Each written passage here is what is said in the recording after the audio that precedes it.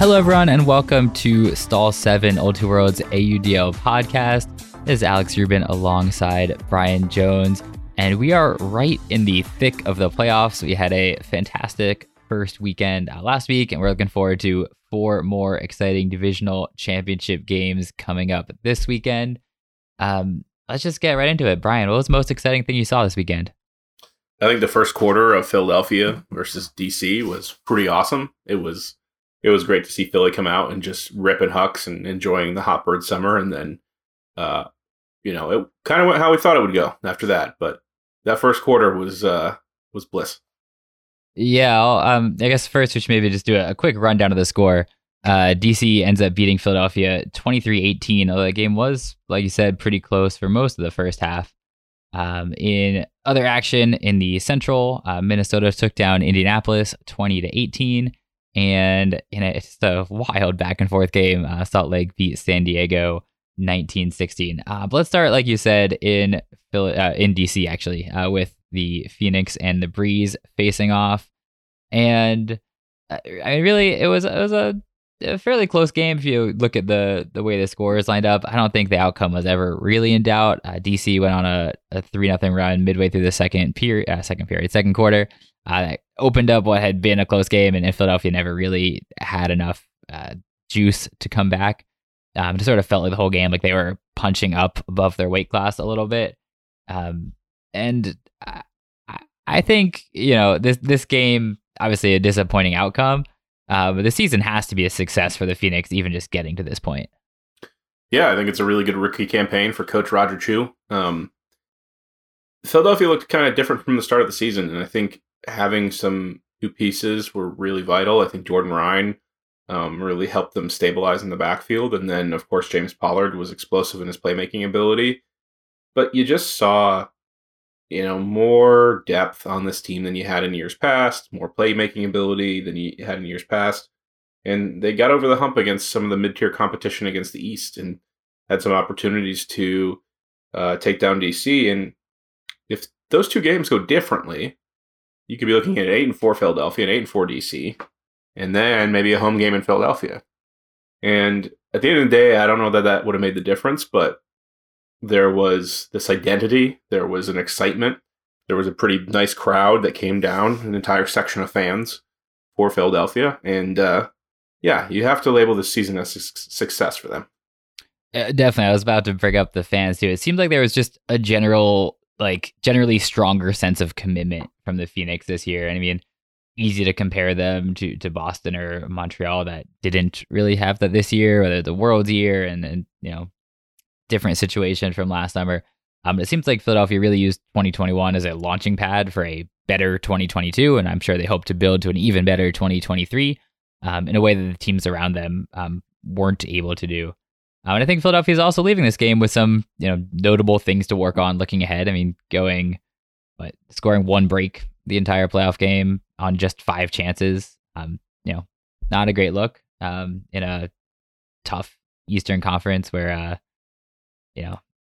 you have to take advantage of the few chances that you get, or you have to generate a lot of chances. It seems like Philadelphia didn't really do either one of those in this game. And you mentioned James Pollard, who had a fantastic, amazing, really breakout season, switching over to the offense for the first time, and sort of has that big playability, and also has the ability to throw 6 turnovers in a playoff game. And punched in 5 scores, can't take that away. But I think the Phoenix, hit their ceiling for this year and have some things to work on in the offseason that will make their ceiling higher for 2023. Yeah, it was really interesting, and thinking about James Pollard's path forward, it's one of those things where, he's come from being a defensive playmaker, and you see this where people get put in a box and they're seen as athletic, and then you get this opportunity to go out and be a big thrower. And I think for James Pollard's growth moving forward, it's going to be about picking his spots more. And in order to do that, you need to have a team around you that you can trust to move the disc. And one of the things that was tough about this Philadelphia team, because I was thinking about how could you have redesigned them to be better? How could you configure the talent that's on there to be better? And there's definitely some things you can do. I think they can make the score closer. I don't know that they could have surmounted DC without adding a few more pieces, like in a very easy way. or should I say, make it where it was a game they'd be the favorite. But for Pollard, he's taking these shots partially because the offense needs him to. And the other side of it, there's an element of the offense needs to learn how to work their way and grind through possessions a little bit more against this type of defense they're going to see in the East if they want to advance further.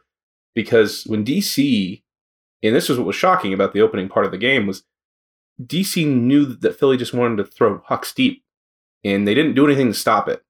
And yes, it was unsustainable, but still it was too easy early on. It was still Philadelphia's plan A, and DC said, well, you want to go deep? Why not? And as soon as DC made Philadelphia play end zone offense, you started to see the wheels come off a little bit. And I think there was one key possession, and I believe it was in the second quarter.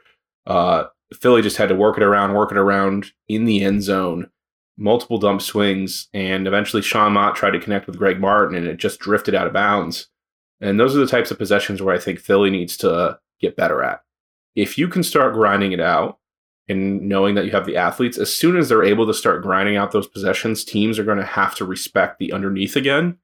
And then the deep will open back up and you'll have this really balanced attack. So that's what I think the steps are for them and Pollard to take the next level is figuring out how to pick their spots and grind out possessions more. Sounds like a plan. You heard it here first from a coach of a team who's quite good at that. Looking at New York Pony in the club division can run an end zone set. How long do you think you could run a continuous end zone set for? Like 20 minutes? No, not at all. It'd be fun though. I think the defense will try to make the offense go. We had some practices this year where we were trying to make from half field on just more than 20 throws occur, and it's really challenging to do against a really elite offense. Yep, that's fair. So let's shift over now to the, I guess, elite offense. DC completes 97% of their passes, has just 8 turnovers for the game, which I actually don't have the stats pulled up. It has to be among their season lows. And it seems like just like we predicted heading into the game that they'll be hitting their stride at the perfect time. What are the big takeaways for you from DC from this game? Yeah, it's funny that they only had a season low 8 turnovers, but if you had asked me about 5 minutes into the first quarter, I would have been very worried about this DC offense because they seemed like they were just throwing whatever they wanted to and as quickly as possible. And there were some floaters from Rowan right off the bat that led to some turnovers that Philly did nothing with. Philly left 2 break chances on the table. But after that point, DC's offense was pretty darn untouchable. A few mistakes here and there, but nothing that was structural or consistent. And that handler attack is just really fun to watch because for me, I'm thinking about how would I game plan against this? How would I take this down? And it's just going to require a really great effort from an opposing defense. And DC knows how to take what you're giving them over and over and over again. Their break throws are really incredible. And they got really good performances from some of their depth players, Knopf and Whartonby, and they were doing a really good job of filling in. This DC offense is hitting a stride, and they are where they need to be going into New York. For sure. I mean, look, you'd like Rowan to have fewer than 4 turnovers, but Johnny Moggs, Shock Nissen in the backfield are making things happen. Tyler Monroe coming back this season, he had 3 goals, 3 assists in this game. Same with Boxley with 2 assists and 4 goals. This DC offense, is pretty versatile. We talked about this even going back to last season, and really showed it in this first round that they're like gonna take the best effort to stop. And obviously New York's done it, and we'll have a chance later to talk about that game. But DC hitting their stride at the perfect time right now, it seems like, and it'll be really, really interesting to see how they continue it looking ahead to this week. So let's move on now to the Central Division game. We had Minnesota taking down Indianapolis, and it seems like if you put Minnesota in the DC spot and Indianapolis in the Philadelphia spot, it seems like a fairly similar game. Minnesota jumps out to an early 5-2 lead and doesn't really look back. Indy puts up a fight, makes it close. This is a 1-point game towards the end of the third quarter. At the end of the day, Indianapolis just didn't have enough, whether it's depth, whether it's talent. to take down this full Minnesota squad that, like DC, started hitting on all cylinders. So, Brian, what are your big takeaways from this game? Yeah, I think Indianapolis, with a tough season with some injuries early on, there was a lot of doubters, including a few on this pod, and for them to come that close, they had the disc with a chance to bring it within one in the fourth quarter. And anytime you're in that position, you feel like you're a few pieces away, and it really seemed that way. And it's kind of hard to tell after watching this game. I think kudos to Indianapolis for making this close and putting their best game forward, but it's really hard to judge Minnesota. It's really hard to understand, is this team ready to win the Central and then possibly go to championship weekend and upset somebody or play a really competitive game against someone? They have all this talent, but they're not really crushing people when it comes time to do it. And that's always kind of tough to read because I think you have to understand the mental state of a team. If I'm Minnesota, I'm probably walking into that game really confident and knowing, you know what, we need to get out of here and survive this, and then we're going to focus on Chicago. And that's probably good enough. But we didn't see the decisive victory or the moments where it was like they just hammered Indianapolis into the ground. And I got to wonder, can they do that against Chicago? What does this mean moving forward? And it's kind of inconclusive. Yeah, look, I mean, first of all, just congrats to the Winchell for their first ever playoff win. I think they had 5 chances, and they lost those previous 5 games. So I agree it wasn't quite as dominant as you might expect from this matchup, and especially I think both of us really looked at Minnesota as a preseason favorite and Indy not quite at this point. And even though Indianapolis had a better season than we expected and put up a good fight in this game, I would have picked Minnesota to win by more than 2. Well, that's what the spread was. The spread was gigantic to open up, right? It was 4.5, I think it was. Mm-hmm. And part of me, watching this game, I don't think there is. If I'm Minnesota, I'm not upset. I don't feel like we should have won this game by more. I think they had the game securely in control and weren't at risk of losing it. And maybe there's another level they can reach, and if they save that for next week, great. I think converting 7 of 10 D-line chances is fantastic. Dare I say elite. Maybe would have liked to see a few more turnovers forced, but even so, forcing 15 turnovers in a playoff game is significant. 13 of 16 in the red zone. I don't know how much more this Minnesota team has to give, if that makes sense. I think what's most impressive to me is they held Keegan North to just 16 completions. Now, he did have 4 assists and 3 goals. And I know Indy's strategy was to have him start downfield and to keep Carteret and Lucas Canaris in the backfield a little bit more. But I think when you hold an opposing team's best player to just 16 throws in a game like this, in a game that they should have been pulling out all the stops to try to win, to me, that's a win. I mean, obviously, they ended up winning the game also. But if they can do something similar in their defensive game plan next week, I mean, look, Chicago has more than one great player, but if you can hold Pavel to as limited touches as possible, if you can hold Joe White and Paul Arders to fewer touches and force a disc to the players who you want making throws, I think Minnesota's in a pretty good spot. Yeah, I think it's interesting to look at that, and that's a really good game plan. You're right. To limit Keegan North to 16 touches, he has historically been an engine of an offense, and that's a really good defensive performance in that way. It just felt like Indianapolis was kind of hanging around within striking distance, and it's one of those things where you're really judging a team harshly in these moments because you're expecting greatness out of them. There's a lot of hype around this roster. There has been the entire year, and you gotta wonder about what's going on. But that's the thing is without being on the inside, you're just speculating. And so I think you're right.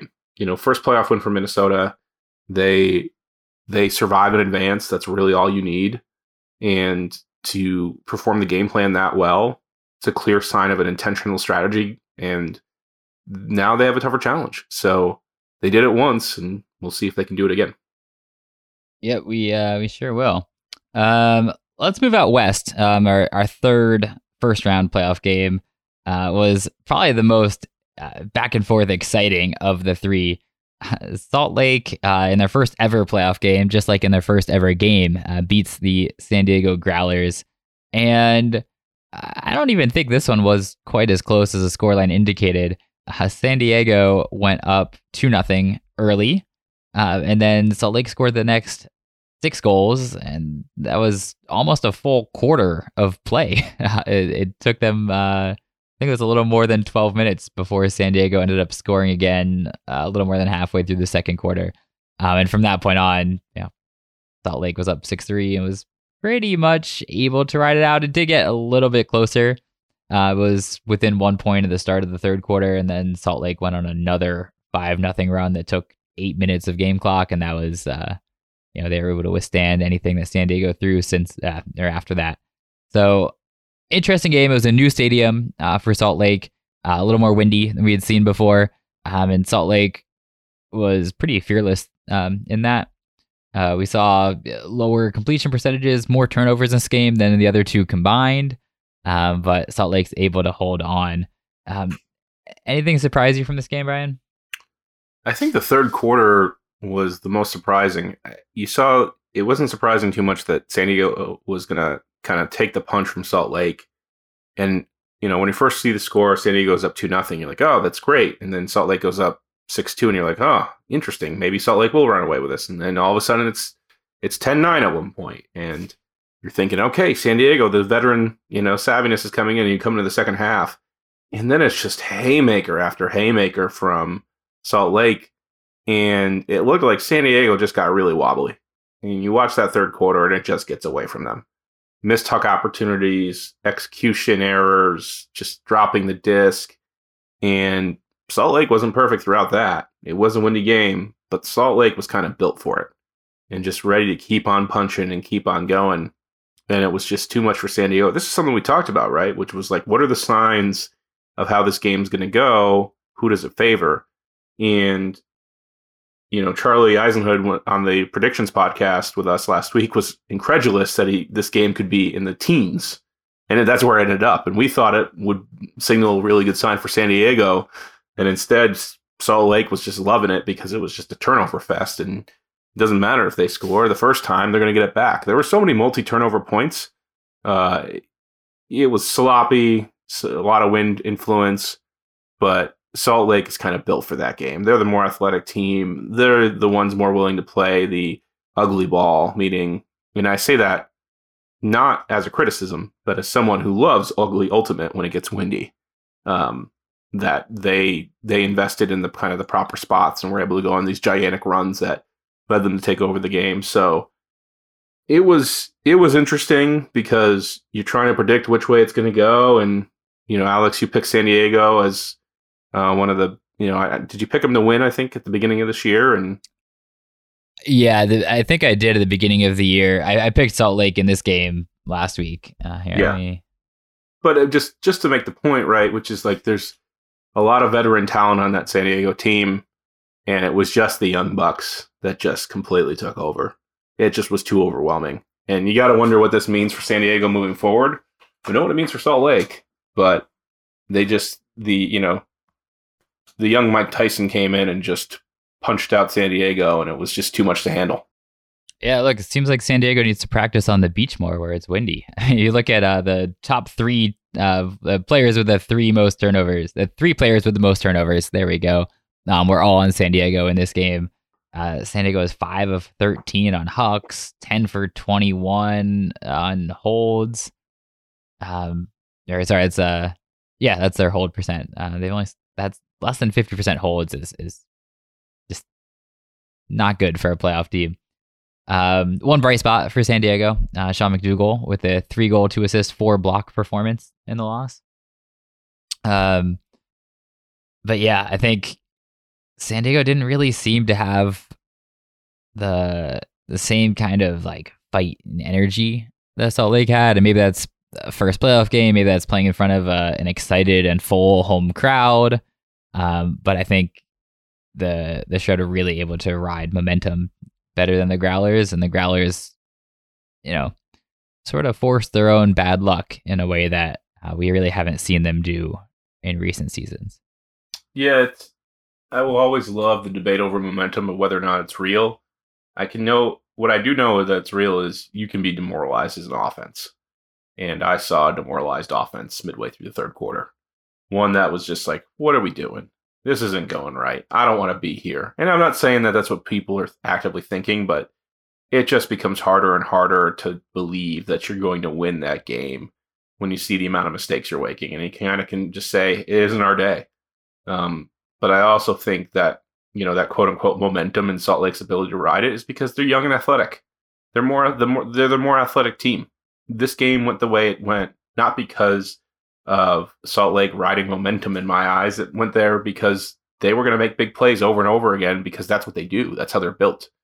It's going to be a different story when they face a team that doesn't succumb to that punch and can take it and weather it. And then you're going to see the emotion kind of shift in a different way.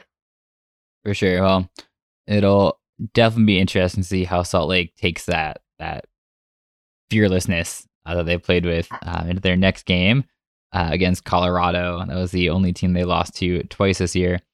And for San Diego, disappointing end to their season. I think they really came into this year with high hopes after the previous 2 years. They went to championship weekend, and they knew they were going to get a tough fight from the expansion teams. But my guess is that they're pretty disappointed by this result. So lots for them to work on in the offseason now that they know the challenge that they'll face ahead looking to 2023. So that'll wrap up our recap segment. We'll take a quick break here. When we come back, we will look at the 4 playoff games we have coming ahead. We'll have Austin and Carolina in the South Final, DC, New York in the East Final, Salt Lake, Colorado out West, and Minnesota, Chicago in the Central. We'll be right back.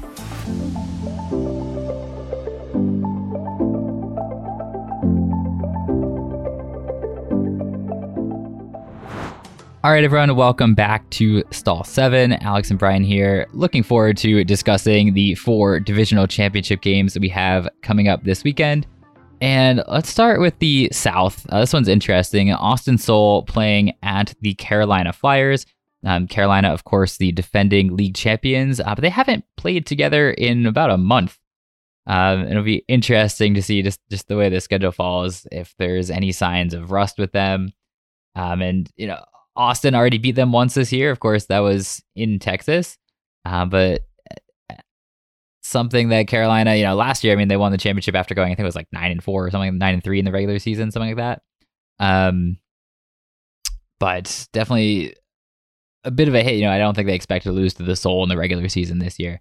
I think Austin will certainly be coming in confident and certainly be coming in with a good game plan to take down this Flyers team.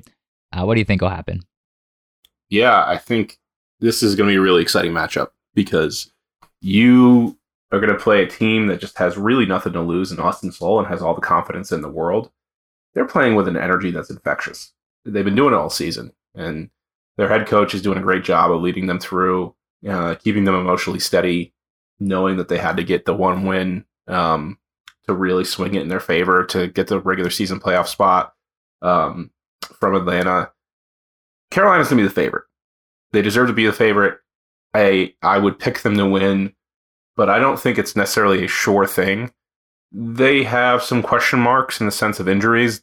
Anders Junks is coming back. He should be ready to play, but his status will be really important for this team, especially how deadly they can be in the red zone. And the other aspect of it is when Austin beat them, they kind of played a little bit of bully ball, the ability to throw it up, get 50-50s, and it's a high variance strategy. And so I think there's a world in which Austin finds a way to win this game, and I think it stays pretty close throughout most of it. I don't see Carolina blowing them out. That would be a pretty surprising result. But it wouldn't shock me for Carolina to build a lead, be up by 3, be up by 4, Austin to break, get another chance, be kind of close, but for Carolina to ride it out. I think that's likely where this game is, but Austin's going to have to find a way to make some big plays to keep themselves in it and just ride the wave and try to throw some punches in different ways that they haven't done before. Yeah, so Carolina's coming in as a 1.5 point favorite. I think I agree with you, though. I could see them steadily building a lead, maybe winning this game 23-20, something like that. Um, I looking at their roster here. That's an interesting point you brought up. Like when you said that Austin just will put it up, play some bully ball. I think this Flyers game day roster has enough pieces to stop them. You have David Richardson, who didn't play in their loss to Austin. You have Jacob Fairfax, who's a great deep defender. Charlie McCutcheon, who can make plays downfield. I wouldn't worry too much if I was the Flyers. I think if they come out and play their typically strong offensive possession-based game, I don't think they'll be too challenged, as much as no playoff game is ever easy. I think, if I'm Carolina, I'm treating this like a business trip, right? And our job is to get to championship weekend. Doesn't need to be any harder than that. And I think the Flyers will win close but comfortably. Yeah, it's probably going in that direction, but it's just interesting. There's a lot of big boys on this Boston team, and you made the really good point about having Richardson back. Like I think he's crucial in these moments. Like you got to have the big guy being able to go up and guard the athletes, and then he just kind of transforms the game. And yeah, it's really hard to concoct this scenario in which Austin for sure wins. Like what levers can they pull? I think Jake Radak is having a really good season, but he doesn't seem like he's there yet to just like be unstoppable over the course of a game. And at the end of the day, if Carolina plays their best game and Austin plays their best game, Carolina wins. Plain and simple. This is the more talented team. We expect to see them at championship weekend. It would be surprising to see Carolina go home, or stay home rather in this case. It'd be surprising to see the upset. I wouldn't be shocked if it was close. It wouldn't surprise me if Carolina has to kind of pull out a 1-point victory late, or is up by 2, and Austin has a chance with a disc to tie it up. But if Austin's ahead, that's going to be shocking.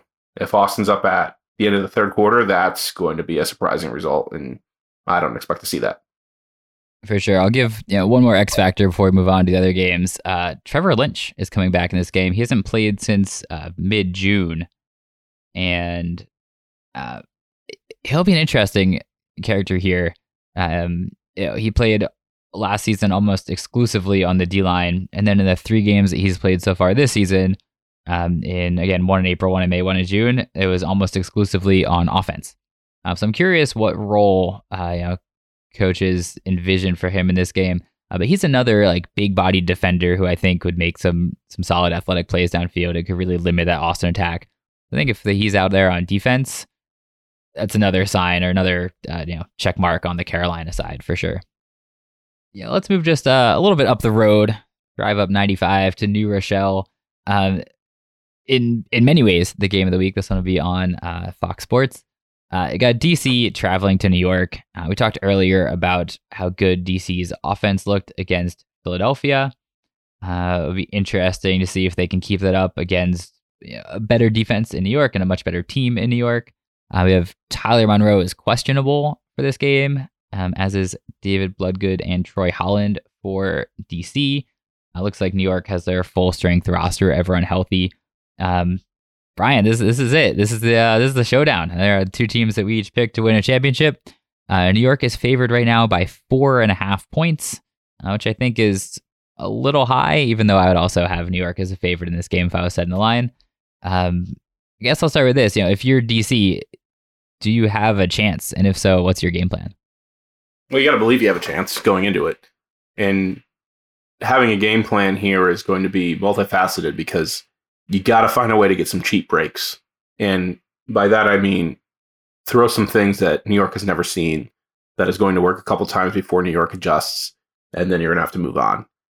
There's not a game here where you see DC leading from start to finish and just doing the same strategy and just clamping down on the New York offense. This is too talented of a team for them to not figure it out. It seems that way. So it's going to take an outstanding performance from DC. It's going to, hopefully, these questionable players end up being healthy. And I think that it's going to be interesting because DC is just big enough, but they seem like they're missing a couple of D-line pieces to really make an impact. And what this is going to come down to is New York's depth is just too good. It's just like, how are you going to survive the onslaught? We saw DC had a season low 8 turnovers.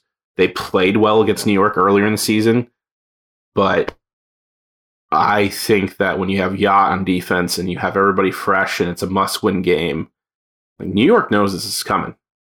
DC exists right now and is created to basically do one thing, try to beat New York.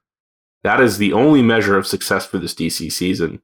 And it is really interesting at the end of the game. You had Philly and DC fans united in saying, cheering beat New York and trying to get them over the hump. But it's really hard to concoct a game plan or imagine a way in which DC wins this game that doesn't rely on multiple players from New York having bad games.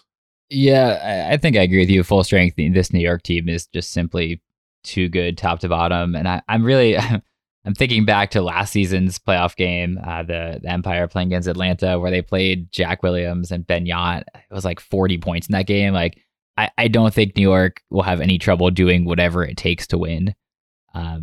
In the same way that I just don't think DC has quite the positional flexibility and quite the depth of talent that New York does to be able to do that. If I'm DC here, just like you said, I come up with a few funky defenses that I hope will steal me a few turns, and I hope to have fewer than 8 turnovers for the whole game. I think that's really the only way they can do it. They'll need big games from players like AJ Merriman, Delrico Johnson, who've had quieter seasons. Even someone like David Cranston, who I think is a really great defender. These are all great players who can all step up and make plays. I just don't know that we've seen it this season in the way that we have in years past. Yeah, they're going to have to take a step up, unquestionably. This defense is going to need to do something different than what they've been throughout the entirety of the season. The reality, and that's what's really interesting. We talked about headspaces before. Like, what is Minnesota feeling? What is DC feeling in these moments? And you know that Daryl Stanley's sitting there from the start of the season knowing that, like, the regular season games are almost preseason. You're that confident as DC, right? You can win every other game, make the playoffs. Sure, you'd like to beat New York in the regular season, get a home game, but ultimately that doesn't matter as much as it does to figure out, how do we plan out the season in this arc so that way we peak at the right time, so that way we throw the right things at the right time? And, are they hiding things and maybe going to show some stuff they haven't shown in the regular season because they knew this game is the one that matters? And so it's just a really great opportunity as an underdog, because this is your entire season as DC, but it's also, you're going up against the juggernaut. History's not going to judge you that harshly if you lose to this team. On the other hand, if New York were to lose this game, I think it would be one of the all-time, if not the all-time upset going in the AUDL. Like, could you pick a bigger upset in the history of the AUDL? Maybe Toronto over Dallas in the 2017 semifinals is the first thing that came to mind. That is probably the other biggest upset. Dallas wasn't as dominant that year. They were still a dominant team, and you kind of expected them to win. That Toronto team kind of was a flash in the pan during that weekend and found a way to really play well with Ben Burrell and Darren Wu. So, what is it going to take? Is it going to be Rowan throwing all kinds of hucks? Is it going to be Johnny Malks going off in the right ways? It's going to be difficult for DC. Definitely. I think they'll need some of their depth players to step up and, steal a block out of nowhere. Something like that, right? Maybe it's, maybe Daryl Stanley has a weird sideline trap that New York's never seen before or something like that. But it's going to take, both the level up and an element of surprise or trickery, I think, to beat this team. And that's just the level that New York is at. Yeah, it's going to be really interesting how this game starts, because if New York's primed and ready to go, they will just break right away and get going. But if they're kind of like seeing how the game feels and they're maybe on the little bit of the overconfident side, you could see this game being tied after the first quarter, and then New York up by 2 or 3 in the second half, or going into the second half. And from there, DC gets a break chance, and all of a sudden New York says, you know what, it's time to kind of step on things. And so I expect this to be a good game through 3 quarters. unless New York is just playing their A-plus game and they are just ready for these moments. But I wouldn't be surprised to see a little bit of adversity, some Hucks hang. Getting Farah for DC, adding him to the roster is interesting because you add more size, and they're going to need that, especially against the likes of Jeff Babbitt. I mean, I don't think there's anybody that really has enough size to deal with Jeff Babbitt anyways, but you try your best. So defensively, definitely hope for Troy Holland to be healthy. Farah is going to be interesting. Musa Jah is going to, I think, play a big role. And can they find a line of defenders that can get it done? Because it's a long game. And I don't think they can just rely on their offense to pitch a perfect game. I don't think they can rely on their offense to go out and have a legendary 5-turnover performance that's going to get them into the championship weekend. But we'll see. I'm saying it might take that legendary performance and something on defense. That's just how good this New York team is. But look, that's why they play the games, right? Can't win championships on paper. So let's move out west. Another team that has been pretty dominant this season, the Colorado Summit, hosting the Salt Lake Shred. Both of these teams' first appearance in their division championship, seeing as it is both of their first ever seasons. Very exciting for the West Coast. Jay Frood coming back for Colorado. He had I think it was a hamstring issue. He's been out for about a month. He's been to 5 of the past 6 championship weekends between Dallas and Madison. And you also have, Jonathan Nethercutt, Matt Jackson adding some valuable experience. So I think, Colorado definitely has a bit of an advantage here. They're 2-point favorites at home. But Salt Lake is coming off this emotional, exciting win. Alex Atkins right now not on the roster for Colorado. He's been a big difference maker for them on offense. So I think it's right to have Colorado as a favorite, but I don't think it's out of the question that Salt Lake pulls off the upset here. Yeah, I think Colorado's the favorite. I think they control more possessions better. They've proven they're the better team throughout the regular season. And I see an opportunity for Salt Lake, but I just don't think that their punches are going to be as effective as it was against San Diego. And there's a lot of smart people on that Colorado team. I think Quinn Finer's having an incredible season. Nethercutt has had a really good season as well. And expect this game to be close and within striking distance for Salt Lake. But you got to give them, I think, about a 20% chance to win. I think their dream first season comes to a close here. Yeah, I think a 20% chance is about right. I mean, I think, look, Salt Lake just proved it against San Diego. If they can go on one of those runs where they just have so much energy and all the control and they can swing off, it's Colorado's maybe like 3-4 points in a row, maybe not 6. That could be the difference in a game like this. And I think, if I'm Salt Lake, definitely wary of having, Nethercutt as a quarterback and turning this into a huck fest and just straight up losing it. But I think that's the way that they need to play. And that strategy worked against San Diego. It's worked for them all regular season. I guess it hasn't beaten Colorado yet. That's their only 2 losses this year. But they need to be playing fast and loose. I feel like if I'm Salt Lake, I can't try to tighten things up now in the most important game of the season. I sort of got to ride and die with what's worked for us so far.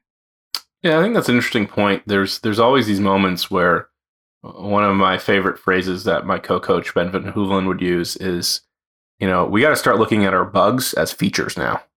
We are a team that turns it over a lot, but we're also a team that is going to shoot deep a lot and kind of inspire fear in the opposition. And I think there are some tweaks available to this team to probably do between now and then. But you're right. In a lot of ways, their identity is what it is. It's hard to be something different drastically when you're being used to playing a certain style. And it's one of those things where if it's not working through the first half, you're going to have to find some nice alternative plan B that everybody feels comfortable going to. So the question is, can they make that adjustment? Can they do that going forward? Or is their plan A just going to be so good enough that they'll find a way to, not have that 20% chance, but flip the script? They have athletes, but so does Colorado. And typically when you match up against another team that's like at least as athletic as you are and pretty close, it means those punches aren't going to be surprising. Like this Colorado offense means they face it in practice all the time. They see that type of athleticism, so they're not going to be intimidated by it. And yeah, I don't know what tweaks they're going to be able to make to really put themselves in a situation. But when you have Jordan Kerr playing through a broken nose, maybe that's all you'll need. Yeah, that was a fun play from that Salt Lake game. Jordan Kerr caught like a tip tuck and fell on his nose, and then came back for the next offensive point. Of course, that was after they ran off I think it was like 5 breaks in a row between the two, so he had a moment to recover. But Jordan said he'll be active in playing this game, so we'll see how. I don't think he'll be too limited. It is interesting the way this Salt Lake team is constructed. Between Kerr and Jacob Miller and Sean Cannoli and Joe Merrill, I was totally blanked on his name there for a second. They have a lot of really talented athletes and talented throwers. They don't really have the kind of like stand and deliver hub handler that Jonathan Nethercutt represents for Colorado. I think it's an interesting contrast in styles where, you're not going to see Nethercutt really leave the backfield much, and he'll always be around there for Colorado. Really same with Matt Jackson there for their offense. And Salt Lake's offense is a little more in motion, a little less predictable. And if they're able to make that work and able to keep up in a shootout like that, great, amazing. But you're right that I really, Colorado can play the run and shoot fast-paced offense the same that Salt Lake can. And they also can slow it down and play possession with Nut back there in a way that I don't know that Shred has that plan B. Yeah, we'll have to see. They've got a good coaching staff. They've got good athletes. They've got good young talent. It's just a question of, and you just don't know this unless you're really on the inside. What are they feeling? How are they feeling about this game? Are they feeling like we just got to play our game and we're going to be fine? And that sometimes is a good thing to have and a good feeling to have going in, but sometimes it's a little bit lying to yourself. And question is, what substantial tweaks can you make? Are there any? Or are you just going to ride or die? And that's a choice for them internally to figure out. You've had a really successful season. It wouldn't be a shame if it ended now, but it'd be really great if you could find a way to win this one for both squads. Kind of a dream season for both teams, dream inaugural. So one of them's going to championship weekend. Just a question of who. Definitely, which is really exciting for both their fan bases, who I think have done a really great job supporting those teams all season. I'll be interested to see how many of the Shred fans end up traveling to Colorado. It's a bit of a drive. It's like an 8-hour drive, something like that. But even when I went to the Shred game down in Southern California, they had fans there. So it will be very interesting to watch. And I think it wouldn't surprise me if sort of like it was last weekend, this is the most exciting game of the weekend, even if it's not, pure ultimate, the best game. Yeah, absolutely. But we do have one more game to talk about, the Central Division Championship rematch of last year, Minnesota playing at Chicago. Quick recap, in 2021, Minnesota came in, was up big, and Chicago closed out on a 5-0 run to end it and take their place at championship weekend.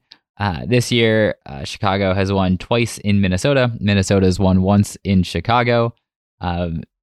Just an interesting back and forth. Minnesota has pretty much the same roster they had last weekend. I think Michael Jordan is out. He'll be replaced by Colin Berry. It's both two great players there. Chicago has a pretty interesting roster for this game. No Eli Artemakis, who's been a big player for them the past 2 years, but Joe White, who's only played in 2 games this year, Paul Arders, who's only played in 4 games this year, Dalton Smith, who's played in 3 games this year, and Tim Schock, who's just played in 2 games this year, are all back for this game. So really a full-strength Chicago, although we'll see how well practiced they are.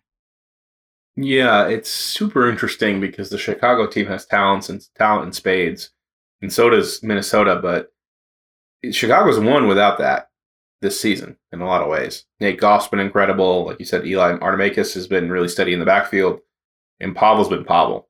And so you're adding all these pieces in, and you're going, okay, what are we going to get? Like, what does this mean? And a lot of those players kind of play all together and figure out a way to get the job done, but you got to figure out what roles they're going to take and who's going to be replaced and who's going to play where. And it's just not as good for a team as if you've been able to do it throughout the entire season. So can Dave Woods put them all in position to succeed? No doubt. They're talented enough to do that, but it's not ideal. And so it's kind of interesting because, again, you're kind of zooming in on this Like, how does the leadership feel for Minnesota? How do they feel coming into this game after blowing the lead last year? It's important to have a short memory. It's important to feel like this is a new team. And it should. You have a lot more talent. But it's just so many different things and variables of how does this game go? I feel like we have no idea. I feel like this is a pick'em game. You take maybe Chicago because they've been home and they've won the first couple games. But I really would just throw out all the results. I could see Minnesota winning convincingly. I could see Chicago winning convincingly.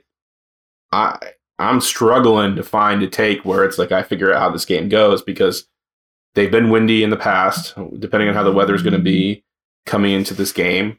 There could be a lot of turnovers. There could be two offenses that are battling and holding, and then defense is trying to figure it out.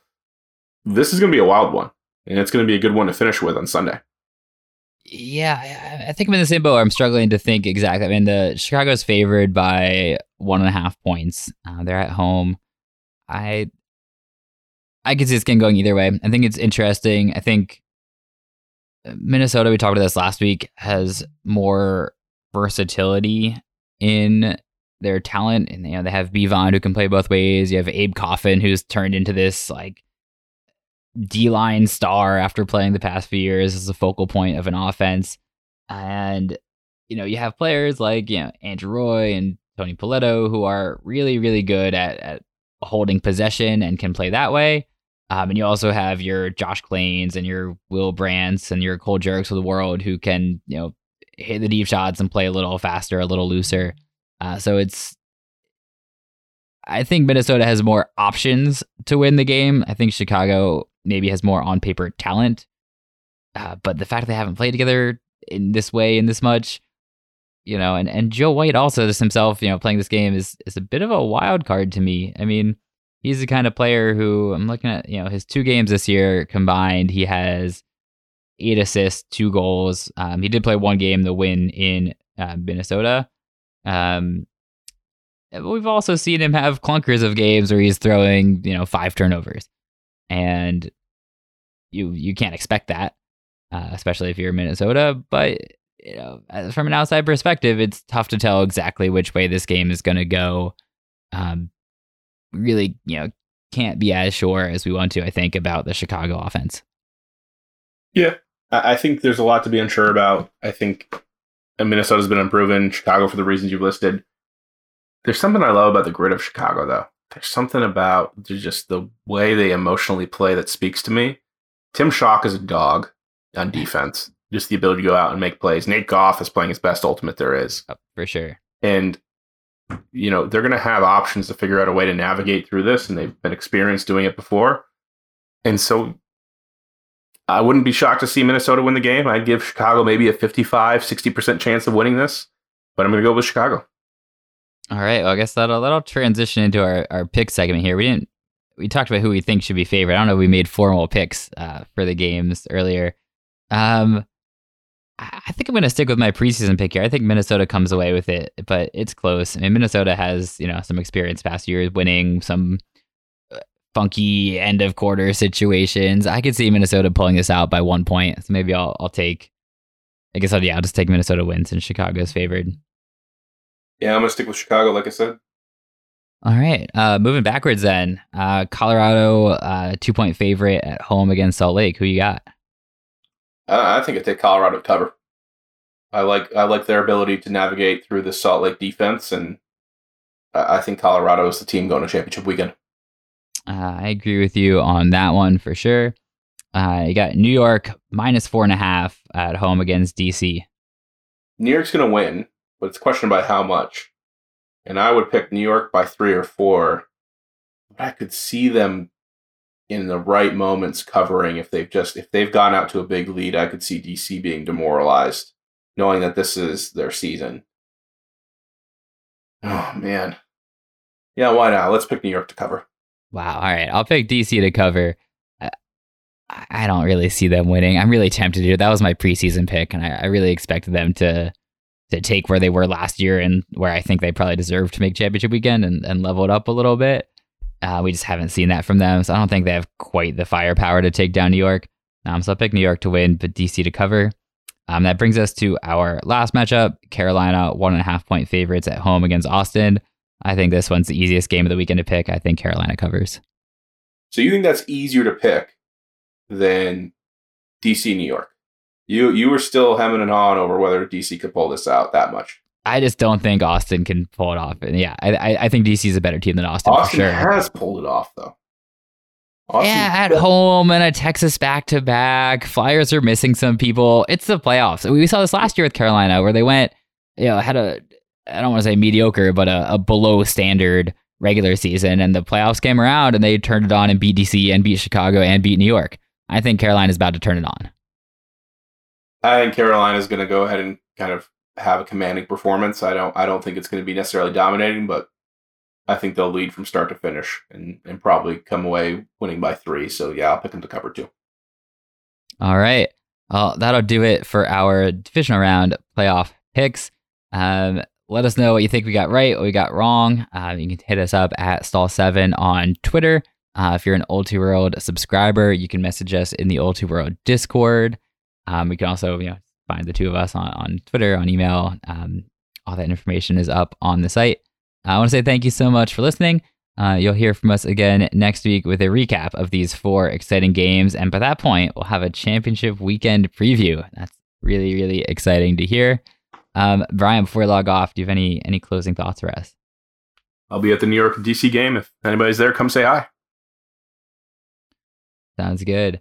I'm really excited. I think this will be probably the best weekends of games that we've had this year. I mean, all 4 of them, even just talking through, you can see ways for all 8 teams to win, even if maybe some of them have better chances than others. So after what, I don't want to say a lackluster by any means, but a regular season where we saw the favorites emerged, I think we're at the cream of the crop here. So I'm excited to see how this one plays out. That'll do it for this week. For Brian, I'm Alex. Thank you so much for listening, and you'll hear from us again soon.